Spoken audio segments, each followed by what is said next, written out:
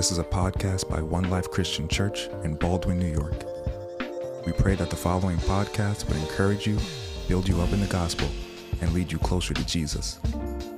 We remind you that these are simply tools to help you in your walk, and ask that you still look for a local church to attend and serve in. Welcome to the living room.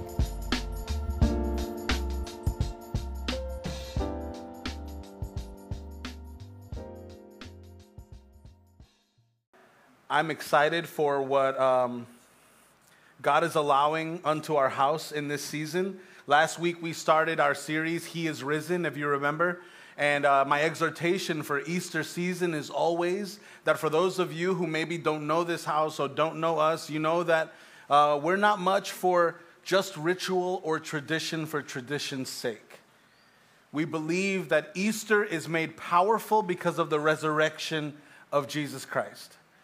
Right? But we do also know that in Easter season, we see people coming to church that haven't been to church in 364 days. Maybe longer, because last year, they were tired, so they didn't come. So the point is that we as leaders, we as pastors and shepherds, that we would push you into recognizing that the celebration and the power of a risen Christ and a Christ crucified happens week after week, day after day after day. Jesus is risen is a celebration in our hearts every single day. And so on Sunday, Easter, Resurrection Sunday, we engage in just a bit more like pointed remembrance of that. But the truth is that we worship every day of our lives, for those of us who consider ourselves believers in Jesus, a resurrected Christ every single day. So I pray that you would never fall into the motion of, hey, Jesus, I'll call you when I need you. That's what we do to one another, though, isn't it? Like, even for people we call really good friends, hey, I'll check in on you when I need you. Or when I remember you. And we do the same thing with Jesus. So imagine if you do that with people that you can see tangibly, how much more you do that to the person who's responsible for your heart beating. Don't you think he's worthy of so much more of your praise? Right? So can we make it Resurrection Sunday in our hearts every day? Not even Sundays. Don't make this a Sunday thing. What are you doing at home? See, people that know Jesus, when you read Romans, I believe it's chapter 9, Paul talks about the marks of a true Christian. And the marks of a true Christian isn't just about behaviors. It's about relationship. So if you're wondering why you feel God so distant, you have to ask yourself why you are so distant from God. So many of us long to hear the voice of the Father, not realizing that He has said so much of what He needed to already. We're waiting for the prophet to come and speak to the house, but you refuse to listen to His voice. It's right here. All you got to do is open up your Bible. And that's my pitch for if you don't have a Bible, there's a Bible right in front of you in the seat. Right under the seat in front of you, if you'll just take home the Word of God. If you long to hear God's voice, read your Bible. Read it.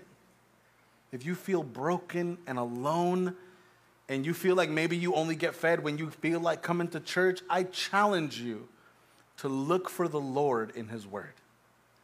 Amen. Let's get to this word for today. Would you turn with me to Luke chapter 19? Again, we're celebrating today Palm Sunday, or in Spanish, what is it? Dia de Ramos? Is that what it is? So the point of me saying it in Spanish is that I grew up, in the Hispanic Pentecostal context. And I realized as I'm prepping this week for Palm Sunday, that for the last 2 years, I've been making it a thing. But realizing that all my life, we never really made Palm Sunday a thing in the Hispanic context church, excuse me.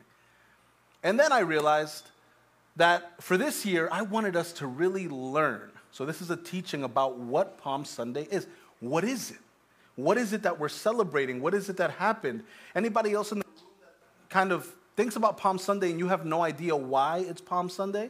Right? All you know is that you go to the supermarket and for $7.99, you can get a piece of palm leaf that is made into a cross, and you can take it home, and for some reason it hangs there for like 7 years, right?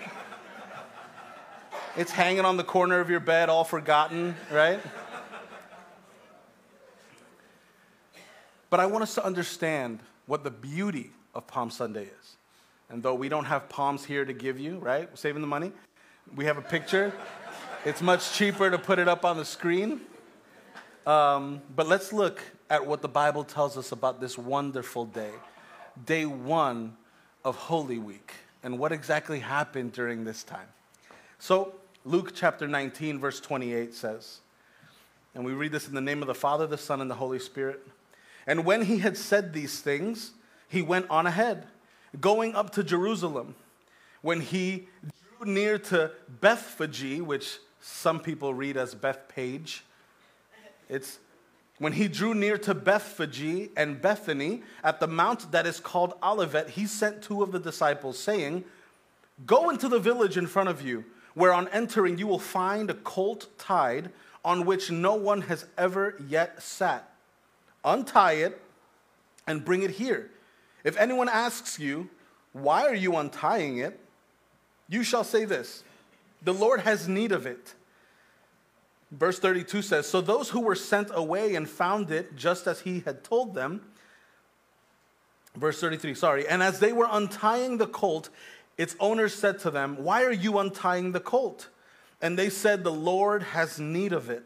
And they brought it to Jesus, and throwing their cloaks on the colt, they set Jesus on it." What a beautiful sight, right? That they would throw the cloak and that they would set the king upon this colt. Verse 36, "And as he rode along, they spread their cloaks on the road. And as he was drawing near, already on the way down from the Mount of Olives, the whole multitude of his disciples began to rejoice and praise God with a loud voice for all the mighty works that they had seen, saying, 'Blessed is the King who comes in the name of the Lord. Peace in heaven and glory in the highest.' And some of the Pharisees in the crowd said to him, 'Teacher, rebuke your disciples.' He answered, 'I tell you, if these were silent, the very stones would cry out.'" Today is famously regarded, as we said, as Palm Sunday, the day that we celebrate the last Passover entering the great city of Jerusalem. This version of the triumphal entry that Luke writes about is the telling of Jesus entering the city of Jerusalem.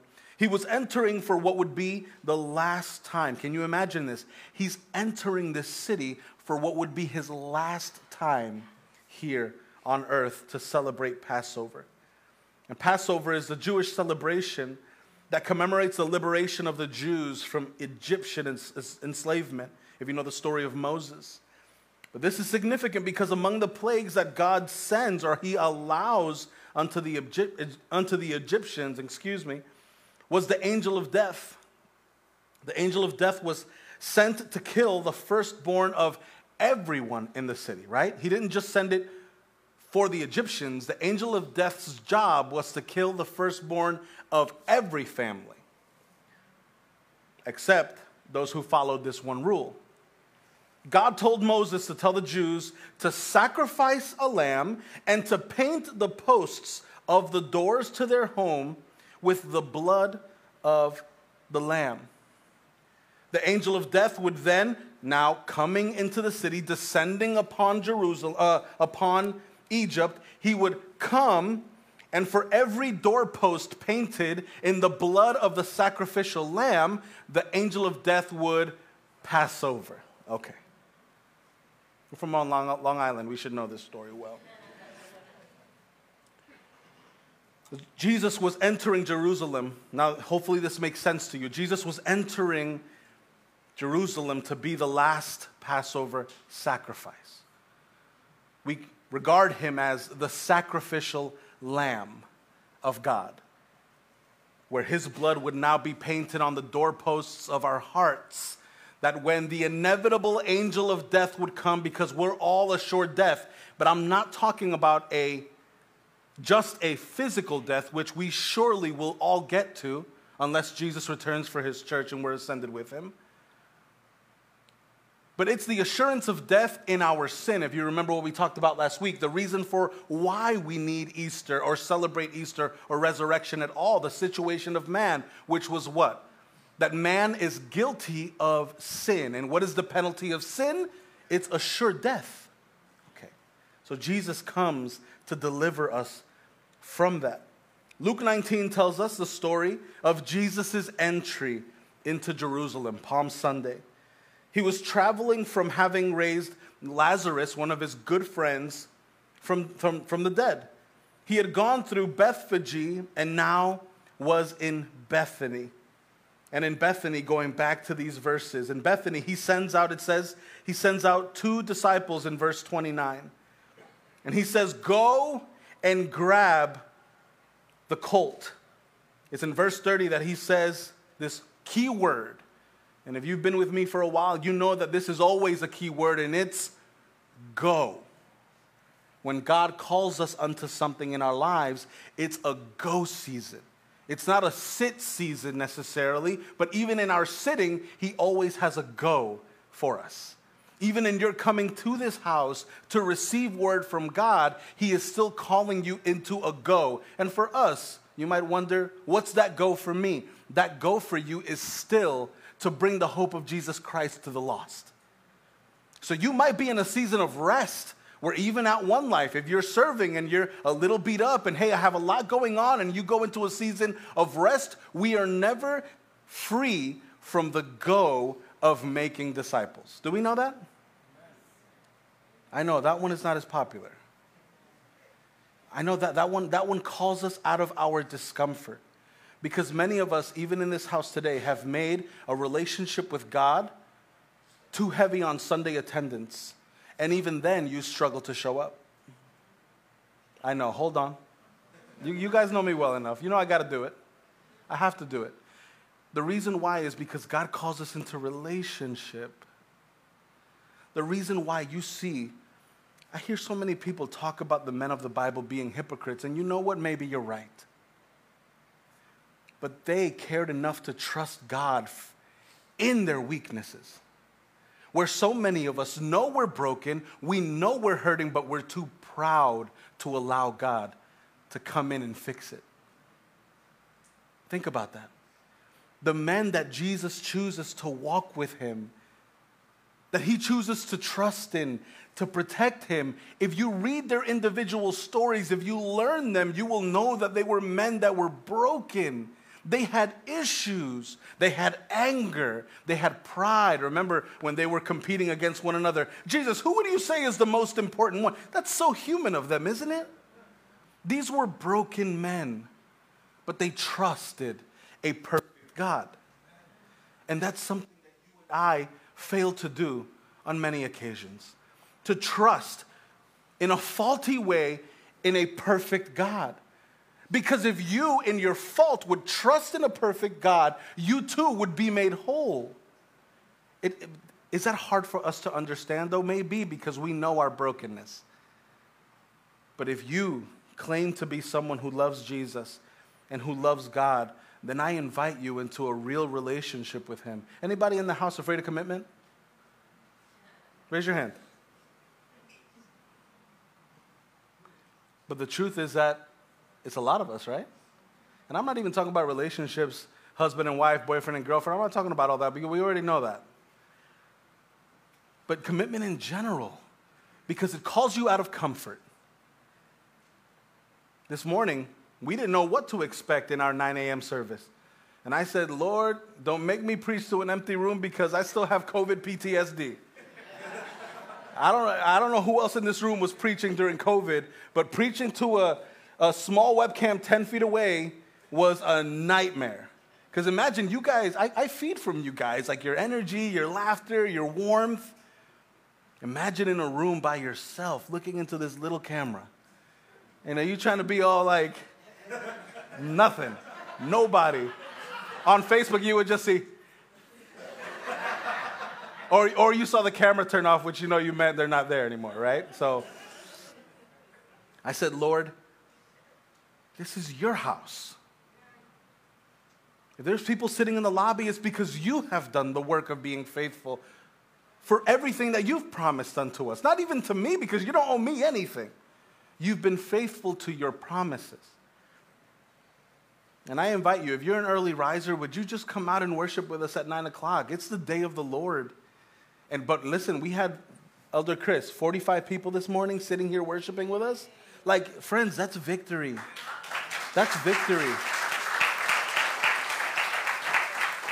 And it's not victory because of numbers. It's victory. We had one family come. It was their first time here. And they said, we've been watching you for weeks. And because they have a little baby, they're afraid of crowds. So they said they came, they sat in the corner, they were here early, and they were so warm. They felt warm in the welcome in this house. So if they're watching now, Edgar, thank you so much for bringing your family, brother. It was an affirmation from the Lord that this is what he wants for this house.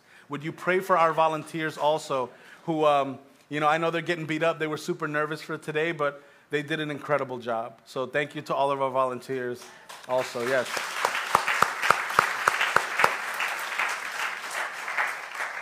May you take their service as an example for you. This is a table of the Lord's food that we get to eat from. I've used this illustration before.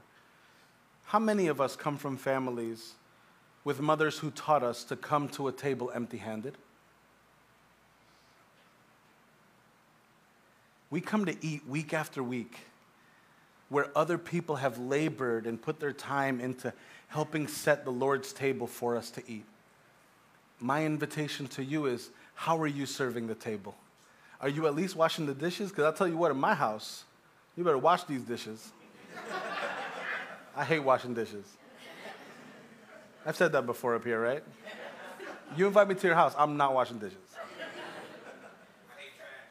I hate trash.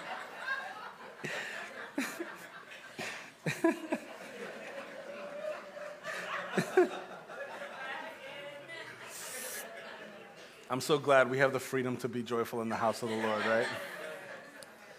If it's your first time with us, this is a family. We're imperfect, but we love Jesus, and we find tremendous freedom in him.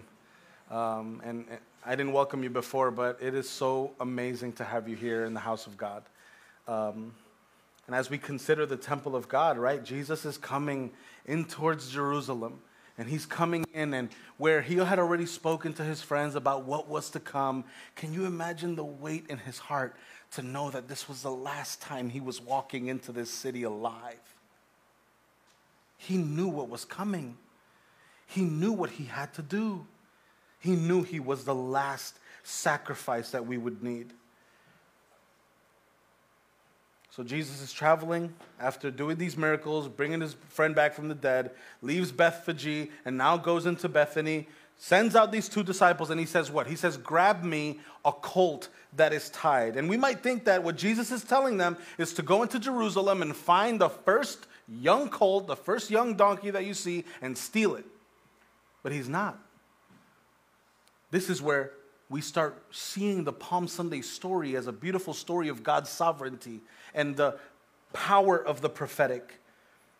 What's possible here instead is that as the disciples walk into Jerusalem, they find exactly where Jesus has said this donkey was. They find the donkey and they proceed to untie it. And remember that what we read before was, if they ask you why you're untying the donkey, you need to respond that the Lord has need of it, which shows us that the people who owned the donkey were probably followers of Jesus. So as they proclaim that, hey, the reason why I'm taking this donkey is because the Lord has need of it. That means that the people who owned the donkey would have perceived Jesus as their Lord. Okay. But in this day and age, because the religious were so heavy on making sure they had the control of the city and of the temple, anyone who they knew was a follower of Jesus Christ was in danger. Do we know this? It's important for us to know the history of this. So they only kind of knew each other through their small underground network because there was still great shame in the followers of Jesus. The donkey in this story is important. The donkey we read about in verse 30, it says, saying, "Go into the village in front of you, where on entering you will find a colt tied, on which no one has ever yet sat." That's important. We'll come back to that. He says, "Untie it and bring it here." And let me point out that Jesus' triumphal entry doesn't begin once he passes the gates of Jerusalem. It actually begins from the time he mounts this donkey into the time that he goes all the way through to the temple inside of Jerusalem. But I made note of this in the first service, and I don't want you to miss it. Sometimes we can be this donkey.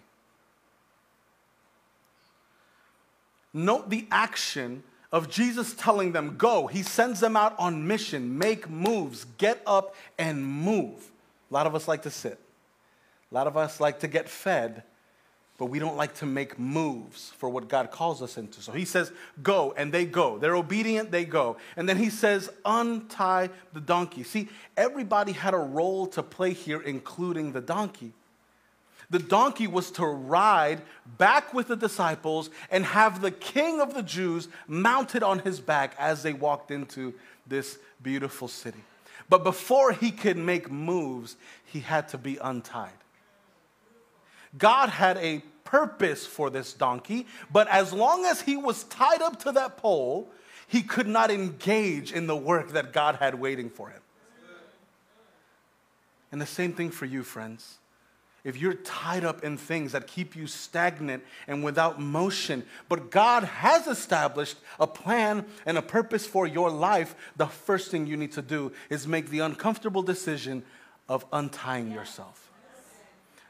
Get untied today so that God might use you for everything that he has called you for. The donkey is untied.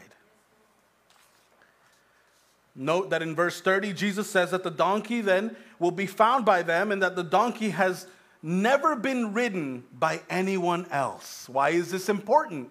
Because all of this points to Jesus as a king. Could Jesus have walked straight from Bethany into Jerusalem? Of course. He just raised somebody from the dead. He could do whatever he wants. But there was a reason why Jesus didn't walk straight into the city, and I'll tell you why. Let's make reference to the Old Testament. The book of Zechariah, chapter 9, verse 9. The great prophecy of the prophet Zechariah was this: "Rejoice greatly, O daughter of Zion. Shout aloud, O daughter of Jerusalem. Behold," again, "your king is coming to you. Righteous and having salvation is he." Remember, this is years and years and years before Jesus. He says, humble and mounted on a what? A donkey. On a colt. The foal of a donkey. Can we make note of this real quick?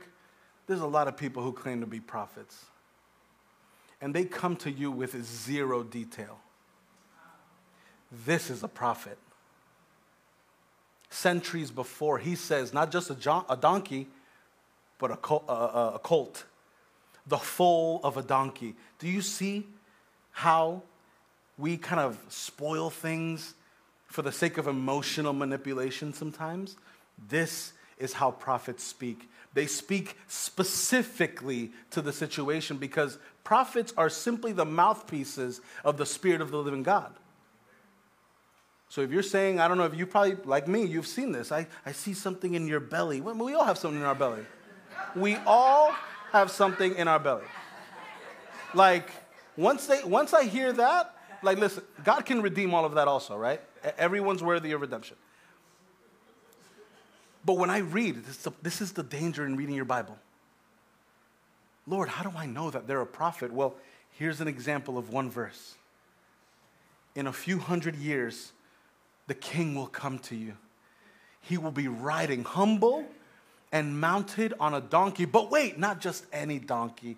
He's going to be a foal, a colt, the foal of a donkey. So Jesus' plans are all out of the need to fulfill the prophecy.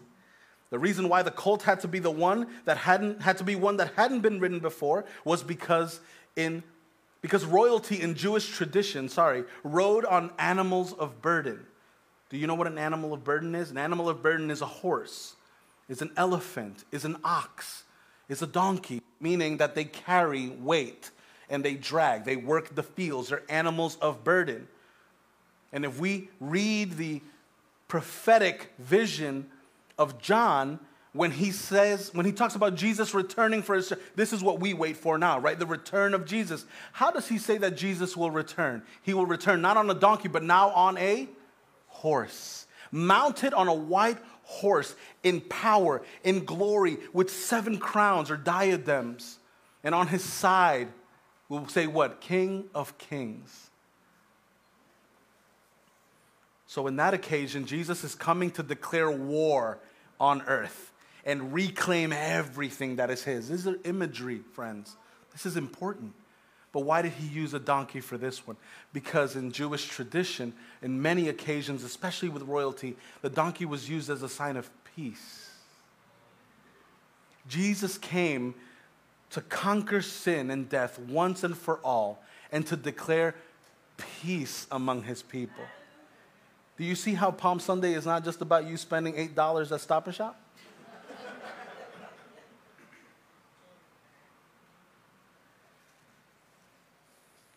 Palm Sunday, the beginning of the most love-drenched week in all history. Something significant that many of us miss when we read the story of Palm Sunday is that this donkey, 1, was young, and 2, no one had ever ridden him, which meant what? It meant that he was still wild. Anybody work the fields here? Okay, I didn't think so. You can't just go into the wild and jump on top of a donkey that's never been ridden. It has to be broken. But look at what they did. It was a young donkey. They go, they grab it, they bring back the donkey. It says that they throw the cloak over and they sit Jesus on it. And the donkey led him. Did we miss that one? Because that donkey, especially being young and with a lot of energy, you ever have a young dog, a little puppy in your house? That puppy will drag you everywhere. But the donkey led him, which shows us the sovereignty of God even over his creation. Everything God had allowed and granted him for the fulfillment, not for the breaking of the law and the prophecy, but for the fulfillment of the prophecy. Jesus rides then into Jerusalem. Luke tells us that the people celebrated as Jesus headed into Jerusalem, not just when he got to the gates. We've seen this maybe in movies, right? Passion of the Christ. You see the people waving the palms. And so what did palms signify? The palms were waved in the air to signify victory and triumph. But another beautiful thing about the palms was that they were also laid down before the donkey, so that the donkey who carried the king wouldn't have to touch the ground. Anybody watch Coming to America? Do you remember in the beginning of the movie with the prince? They would throw the roses. Okay. Very similar, the king and the prince. So that their feet wouldn't touch the floor. They were royalty. And the same thing happens here. The palms put in front of the donkey so that they wouldn't have to touch the floor. They did this, raising the palms in the air, laying it down also before the donkey. What else did they do? They took off their cloaks. And in taking off their cloaks, which was like an overcoat, they would also throw that and put it in front. And imagine what a wonderful thing to be able to put on a cloak that helped the king not have to touch the dirty ground. And we're not talking about paved roads here, right? We're talking about dirt, which is why even the notion of washing of feet was even more beautiful, because it wasn't them coming in from playing on that beautiful grass you have at your house. It was dirt. So Jesus washes our feet. It was mud that was created out of that. So Jesus walks in to the city. All of this commotion is happening. And what are they yelling? They're yelling, "Blessed is the King who comes in the name of the Lord, peace in heaven and glory in the highest." Mark, if you read the book of Mark, Luke doesn't use the word Hosanna, but in Mark, he uses the word Hosanna. And Hosanna means save now. Save us now. So these people, they know what Jesus does. They know these mighty works that he is doing. And so when they see him, they're excited and they're waving the palms. It wasn't little crosses, right? It was actual like palm leaves. They're shaking it in the air. They're excited. But at the end of the week, these very same people would be the ones who would yell, crucify him. Like if that doesn't trouble you, the very same people that loved the work that Jesus did now said, crucify him. But it was all part of the prophetic. Blessed is the King who comes in the name of the Lord. Peace in heaven and glory in the highest is what they yelled. Jesus had come into town to begin the end of his earthly ministry. But as Jesus is coming in and there's so much hype and there's so much hoorah around him, it's the Pharisees from the temple that come in and they say to Jesus, and we see this in verse 39, it says, and some of the Pharisees, and the Pharisees were the religious leaders of the temple. They had the power. They had the authority. They walk up to Jesus and they say, teacher, rebuke your disciples. What's important in what they just said? What word? Teacher. The religious leaders, they knew who they were dealing with. They knew who they were talking to. But he was a danger. He came to destroy everything that they had built. And friends, Jesus still does that to us today. My wife said this to me in the car the other day as we were driving into the city for a treatment. She goes, because I asked myself this question. I said, you know what's crazy? It took Martin Luther, a fairly modern prophet, right? Martin Luther to look back at Catholicism and say,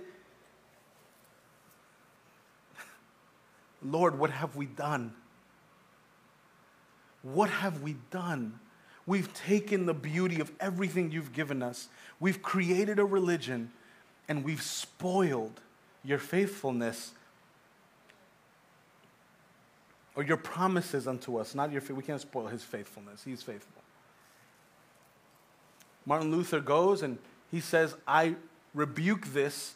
I protest, right? He stands up for what he believes and he says, I protest, and he puts those notifications on the doors to the church. And Diorca goes, well, babe, I feel like in many ways we also now do that too. Where we become so accustomed even to things like this. It's beautiful to see your faces. But this is not your faith. This is just a response to your faith. Where you say, I love Jesus so much, I got to be with his people. I love Jesus so much that I have to be in worship with other people who love him like I do. But have you noticed that's not why we come? Because the extent of our faith is to do churchy things. We went to St. Patrick's the other day with Pastor Scott, who was visiting us. St. Patrick's in the city. What a beautiful, opulent thing. And I walk in, and you see I don't know what they're called. Please forgive me, no offense to anybody who knows the names to these. I just don't know what they're called. But I just see a big old box with a lot of candles. And it says, buy 3 for $6. And I'm like, what in the world? And then I look to the right, and there's a bookstore right in the temple. And I look to my left, and there's these long candles, and I think those were like $3.50, $4. And all you have to do is light them. See, Jesus, when he walked into Jerusalem, he went straight to the temple. He was walking in to scope out some of his battlefield. And where he goes into the temple, and what does he see? A den of thieves. It was in the temple that he saw that they were selling things in the temple. That the Pharisees, the religious and Jewish leaders of the time, were selling spaces and stalls so that people would come and do what? Commerce. Can you imagine one life? You coming in and somebody's selling coconuts in the corner. Somebody is selling you the tissues you're going to use today. Somebody is selling you communion cups for 50 cents a pop. I'll tell you what, those communion cups get expensive. Is that not what we see today? Friends, we can't afford what God has to give us. That's why we needed Christ to die on a cross. So they say, rebuke your disciples. And Jesus responds really quickly, verse 40. Super simple. He says, I tell you, if these were silent, because he was talking about the people that were waving these palms, if these were silent, the very stones would cry out, I am the king. If you won't praise me, I will make these rocks cry out in your place. You're important to God, but not that important. You're important enough for him to die on that cross, for you to be saved and to be with him once more in heaven, seated with him in paradise. But he longs for your heart more than anything. But if you choose to not raise your voice and praise his name, he will use the rocks. Do you understand this? Just because we refuse to love him well doesn't mean his work won't get done. Just because he's called some of you to serve him and serve him fervently, and you've said no because it gets in my way, doesn't mean somebody won't do the job. You are important to God, but when you say no, his work will still get done. But here's our joy. Isn't it wonderful to serve a God that's strong? We believe in something real, friends. And like I said last week, was it last week? Maybe a couple weeks ago. My memory's bad. Everything that God offers us, he offers it to us for free. All you have to do is be courageous, stop being lazy, and stop being so afraid to step out of your comfort zone. Let's pray.